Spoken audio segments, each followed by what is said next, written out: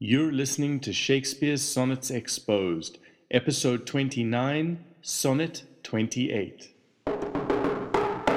What if I say I'm not like the others? What if I say I'm not just another one in your place? You're the pretender. What if I say I will never surrender? After my knee surgery at the beginning of May, I made a few attempts to continue with the podcast. Sadly, the post-anesthetic fog only eventually wore off after about 2 months, and while I had been fully aware that my brain wasn't firing on all cylinders, I only realize now just how bad my situation was when I read the following notes that I wrote down back then. Although Sonnet 28 is full of interesting wordplay, it is particularly opaque, and the variety of linguistic insights that we can tease out don't seem to form anything coherent outside of the straightforward reading. Well, let me begin this episode by saying that I was a bit wrong in that assessment. It's been just over 6 months since my last podcast episode. 6 months filled with recovery, difficulties at work, my wife undergoing 2 serious back surgeries 3 months apart, and dealing with our 4-year-old son reacting to having 2 pretty useless parents at the same time. Things have stabilized over the last few weeks, though, so hopefully I'll be returning to some kind of regular cadence. During this time, we've made some progress on the graphic novel, republishing the originally offensive page 3 and putting out a page 4 that gets the idea across without showing anything explicit.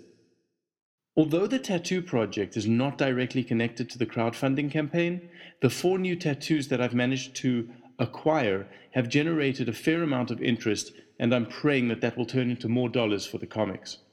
At the end of October, I finally finished compiling Volume 1 of the book version of Shakespeare's Sonnets Exposed, and I am very excited by how it's turned out. I'm giving my proofreaders another few days before I make it publicly available in spite of them. It makes all of this information a lot easier to digest, and I suspect that many people will be more comfortable shelling out a couple of dollars for a book as opposed to an investment in a future graphic novel.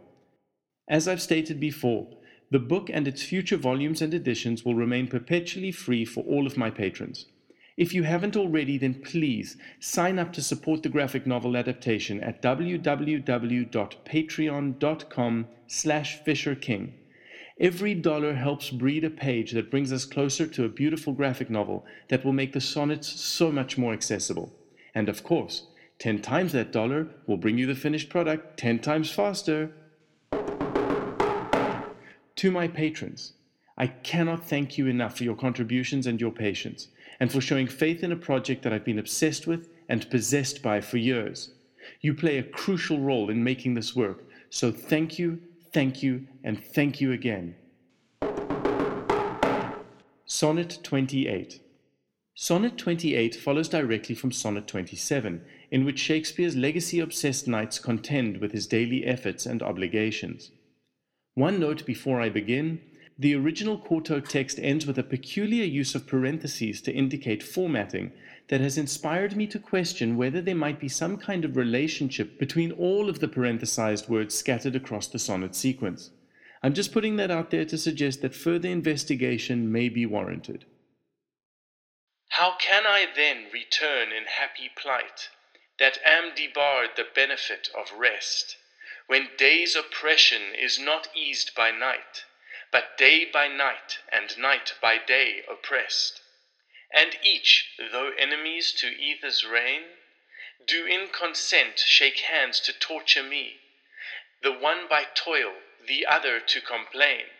How far I toil, still further off from thee! I tell the day to please him thou art bright, and dost him grace when clouds do blot the heaven. So flatter I the swart-complexioned night, when sparkling stars twire not, thou guilest the heaven. But day doth daily draw my sorrows longer, and night doth nightly make grief's length seem stronger. Right, let's analyze Sonnet 28. How can I then return in happy plight, that am debarred the benefit of rest, when day's oppression is not eased by night, but day by night and night by day oppressed? In addition to go back to, return can be read as to give in repayment. The straightforward reading of happy plight is clear in modern English, but in those days, happy also meant lucky, favored by fortune, being in advantageous circumstances, or prosperous, and plight meant condition or a pledge that involved risk. Debarred in English meant excluded, prevented, or prohibited, but in Old French meant to unlock or unbolt. This potentially presents the word as an antithesis to itself, but the reason I find it interesting is because it takes us back to Sonnet 25's fortune of such triumph bars, and if I that am debarred is intended to mean I that am not imprisoned, then this could suggest that the speaker is the author and not the sonnet, while at the same time it may be suggesting that it is Shakespeare himself who is confined to his physical body, and that his sonnets are Shakespeare's released reflections that are free to sail forth into eternity.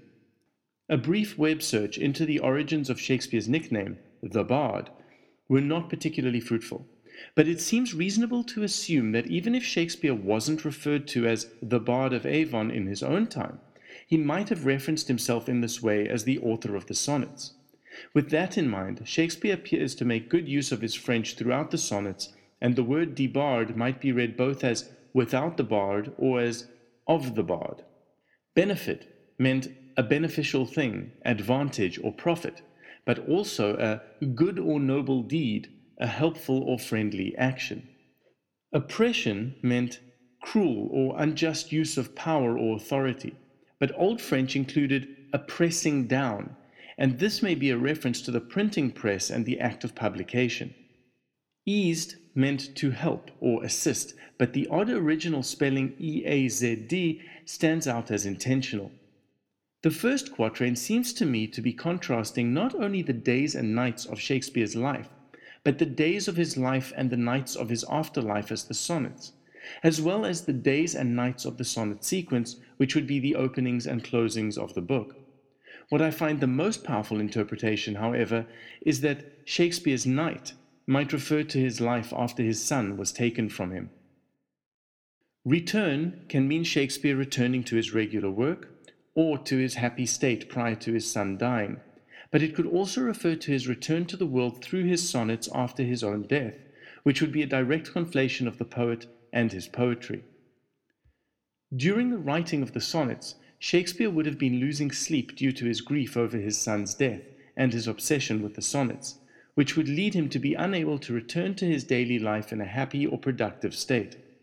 His restless nights would be costing him his days, probably literally in that the sonnet's long dark night cost him so much of his life's effort, being the investment and waste that the sonnets have referred to before on multiple occasions.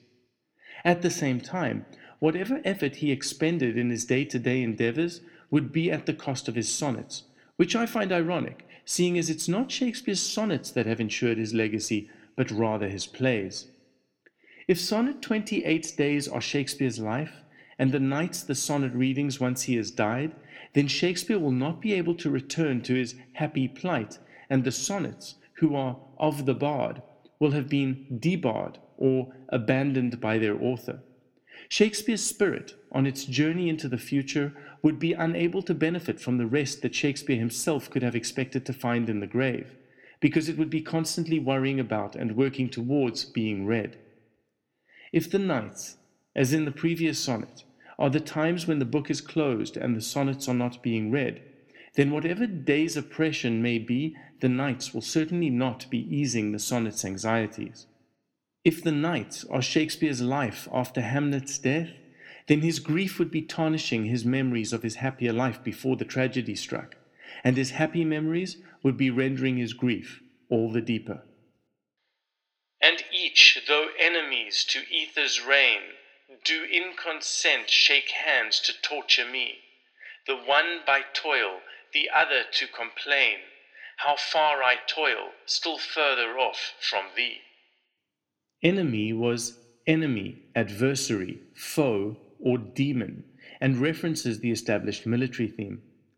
In modernized versions of the sonnets, ether has been replaced by either, which is a valid reading, but it ignores the original text's additional connotation. Ether meant upper regions of space, from Old French, the upper pure, bright air, sky, or firmament. I've mentioned the alchemy theme before, and in that context it's quite likely that it intends to suggest quintessence, the fifth element. Reign meant to hold or exercise sovereign power, and here is possibly used as kingdom. Consent remains consistent with modern usage as agree, give assent, or yield when one has the right, power, or will to oppose. We're familiar with the word torture as to inflict great pain or agony, but its original, less used, more literal meaning of to contort, twist, or distort would have been well understood in Middle English. Complain meant lament, bewail, grieve, which is what the sonnets do for their creator throughout the sequence, and to find fault, express dissatisfaction, or criticize. But it also carried make a formal accusation or charge to an authority, which ties in with the established legal theme. In the second quatrain, each refers to day and night, or their personifications, but also Shakespeare and his sonnets, his obsession with writing his sonnets, and his fear of dying without legacy. These are enemies of ether's reign, the universal laws, in that they are prolonging Shakespeare's reach even after he has died without a son. All of these opposing entities and thoughts come together to cause distress and to distort Shakespeare and his sonnet representatives. Shakespeare toils, his sonnets complain, and the more effort Shakespeare invests, the further away his sonnets will travel from his physical body. The more disconnected Shakespeare and his sonnets become, the sadder they both will be. But at the same time, that distance between them will serve as Shakespeare's measurement of success. The sonnets put in their hard work by being read, but when they are not read, they can only grieve. I tell the day to please him thou art bright, and dost him grace when clouds do blot the heaven. So flatter I the swart complexioned night, when sparkling stars twire not, thou guilest the heaven. Day here is capitalized, distinguishing it from all previous uses. Art here functions as are and produce art, as it does elsewhere in the sonnets. Grace has appeared before, both as favor and esteem, divine unmerited favor, love, or help, and as pardon or excuse. Cloud, in addition to its current meaning, was also used to suggest anything that obscures, darkens, threatens, or casts a shadow. Blot meant to make blots, as in with ink, or disfigure with blots, but was also used figuratively in the mid-15th century as to blot out or obliterate. So, in this context, can be read both as therefore and in this way. Swart meant black or dark, possibly a reference to the color of the ink that the sonnets were written in. Complexion recalls the gold complexion from Sonnet 18. Flatter meant seek to please or gratify someone by undue praise, praise insincerely or beguile with pleasing words, and in Shakespeare's time also suggested show something to its best advantage. In both modern and Old French, the word also means caress or pet. Twire meant to peep out, pry about, twinkle, glance, or gleam. I keep repeating that I don't believe that there are typos in the 1609 quarto edition of Shakespeare's sonnets, and here we have a great example of why in guilest, which in modernized versions of the text has been translated to gildest. To me, that seems like a bit of a stretch. Guilest means deceive or trick, but in the late 16th century included entertain, and all three meanings fit well with the flattery of the previous line. Now that we've got the definitions out of the way, I tell the day to please him thou art bright, lacks punctuation, so can be read as in order to please him, I tell the day that you are bright, or in order to please him, I tell the day that he is bright, as well as I tell the day that I have made you bright in order to please him. The latter two readings fit better with the following line than the former, and suggest a number of possibilities. 1. Shakespeare is telling the sonnets that the reader graces them, or thinks or reports of them fondly, even when the book is closed. 2. The sonnets are telling Shakespeare that the reader graces him even after his death. 3. The sonnets tell the reader that Shakespeare is bright, which is strongly related to the sense in which the word bright appears in the rest of the sequence. 4. Shakespeare is telling the reader that the sonnets are bright and grace the reader on their literal or emotional dark days. Just as the day is being flattered in these lines, so must the night be flattered. Alternatively, the night is being flattered in order to ensure that the day is graced even when he or his sun is blotted out. When the stars are not twinkling or the nights are dark, Shakespeare and the sonnets entertain the reader and trick them into experiencing the brilliance of the bard and his work as opposed to the bleak reality around them. This can also be read as, when Shakespeare is dead, his sonnets will continue to shine in his place. With the original text lacking an H, the final word of line 12 could be read as both even or evening, but also as heaven, a heavenly place, a state of bliss, sky, or covering. While I agree that it's unlikely that Shakespeare would have rhymed heaven, with the th preceding it, it does seem like the reader is intended to see the word. And when one recites the sonnet, as one should, it does sound kind of like the heaven. Or perhaps it's supposed to be read thieven, which may be a stretch, but thieving works suspiciously well with guilelist, and it fits with the sonnet sequence's central theme of stealing more lifetime than one is allotted, as well as making use of the reader's body and mind to do so. But day doth daily draw my sorrows longer, and night doth nightly make grief's length seem stronger. Draw has been encountered in earlier sonnets and suggests the act of writing as much as it does drawing out. Sorrow meant grief, regret, trouble, care, pain, and anxiety, contrasting with grief, which meant hardship, suffering, pain, bodily affliction, or wrong, grievance, injustice, misfortune, and calamity. If the closing couplet is describing Shakespeare's state of mind, then his days and his anxieties are made longer by his restless nights and his nightly obsessions, whereas his grief, the deep sense of suffering, injustice, and calamity of his son and his legacy being taken from him, would only become stronger.